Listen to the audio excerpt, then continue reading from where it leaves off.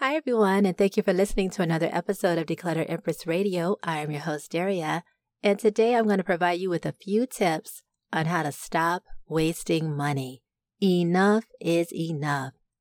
I came across the concept several years ago in a book called Your Money or Your Life by Vicki Robbins and Joe Dominguez.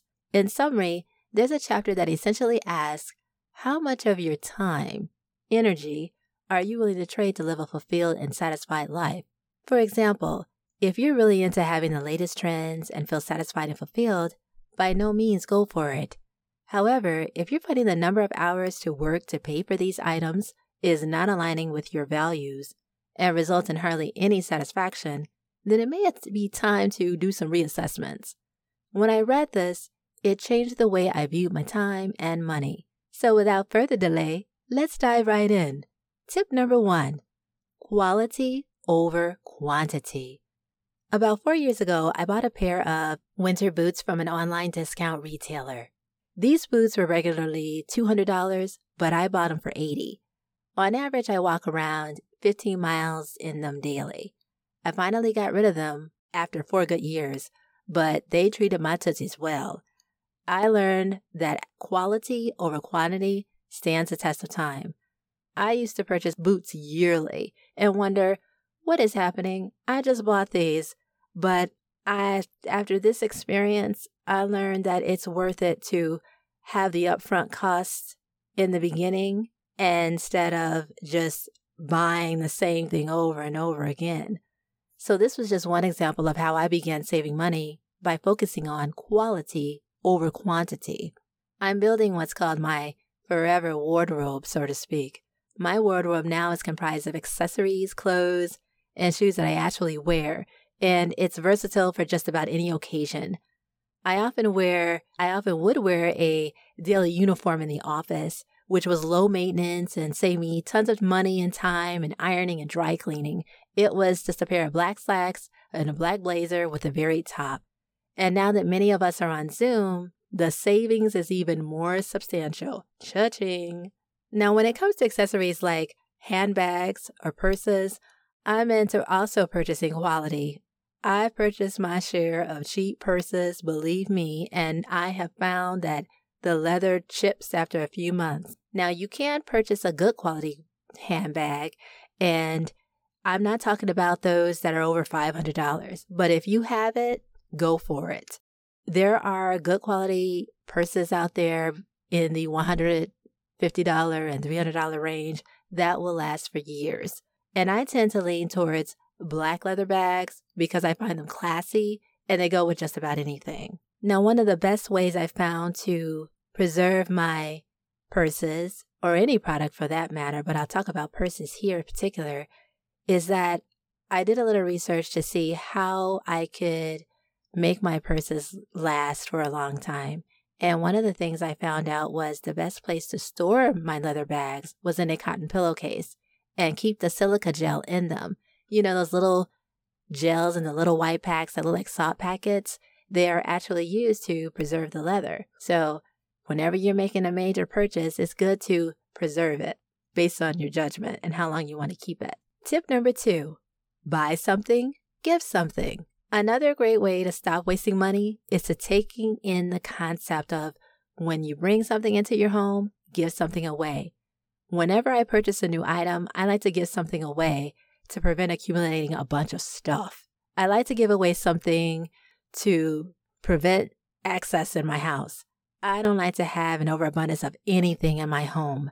If I bring a new handbag or a new set of dishes into the house, I like to give one away. It's how I maintain my little happy, uncluttered oasis. Tip number 3, think green. Okay, switching gears to office supplies. Let me count the ways. How many office supplies do we really need? I discovered a plethora of pens hiding in my supply drawer. I learned that a few pens are all I need. I don't think I'll have to purchase another pack of pens for 2 years. And I write a lot. But it really is amazing when you think about the days when most of the world was in the office and the number of supplies that would be stockpiled on shelves. It was just ridiculous. I'm sure much will change as the world begins to open and a little bit more. Less is more. And it's definitely more when it comes to printer, paper, and ink. My printer and ink usage has dropped dramatically. Hello, Dropbox. Cloud archiving is the way to go. Not only will you save money by not spending on ink and paper, but also you will be contributing to a greener environment. And finally, tip number 4, cut excess spending on food. I believe this is something near and dear to all of our hearts. How to stop throwing away money on excess food, especially eating out every single day. Since the pandemic, it seems like most of us found creative ways to cook or bake. Shout out to yummy homemade bread. Once upon a time when I had quite the long commute, I ate out mostly because of constantly being on the go. On average, I was spending almost $200 per month eating out alone. But since then, I have discovered fast and furiously 1,000 wonderful ways to create meals with beans. Pinto, lima, black, and red. You name it, I've made it. I've used different spices to produce that bright burst of surprise flavor in my mouth to spice up something as plain as beans. This is the art of cooking. A little cheese, chili powder, peppers, and cucumbers go a long way to liven up any meal. I am all in with this notion that I eat to live and not live to eat. I cringe when I think about all the food I would toss out in a week that went bad. I remember my father always saying, don't make your eyes bigger than your stomach. And I often think of this as I'm strolling through the store with my list. It definitely helps me to not overindulge on anything. I understand it's a challenge with large families because we don't want to run out of snacks for our kids. However, a way to avoid making huge purchases is to take inventory of all the regular items you need on hand before you make that grocery trip. I like to have my cabinets and fridge where it's almost down to nothing. Only purchase food items that will be eaten for 7 days. And don't forget to include the days for eating out. This does not have to be overwhelming. Have the kids participate in making their own lists and then consolidating for the week. When you shop for the week, track the purchase and discuss how much you saved. A portion of the money saved can go into a savings or some other need outside of the food budget or just a simple nice treat. I also discovered that using every staple to create a meal is the spice of life. A wise woman once told me that so long as you have eggs, milk, and butter, you can make a meal. You can even switch it up with takeout. Going out for a burger? Make fries at home. Or better yet, have it with carrots or another favorite vegetable. If it's taco meat and you want nacho chips on the side, why not grab those tasty chips already in your cabinet? With a little coordination and some effort, this can be accomplished with planning. Now, this is not set in stone, but I think you get the picture.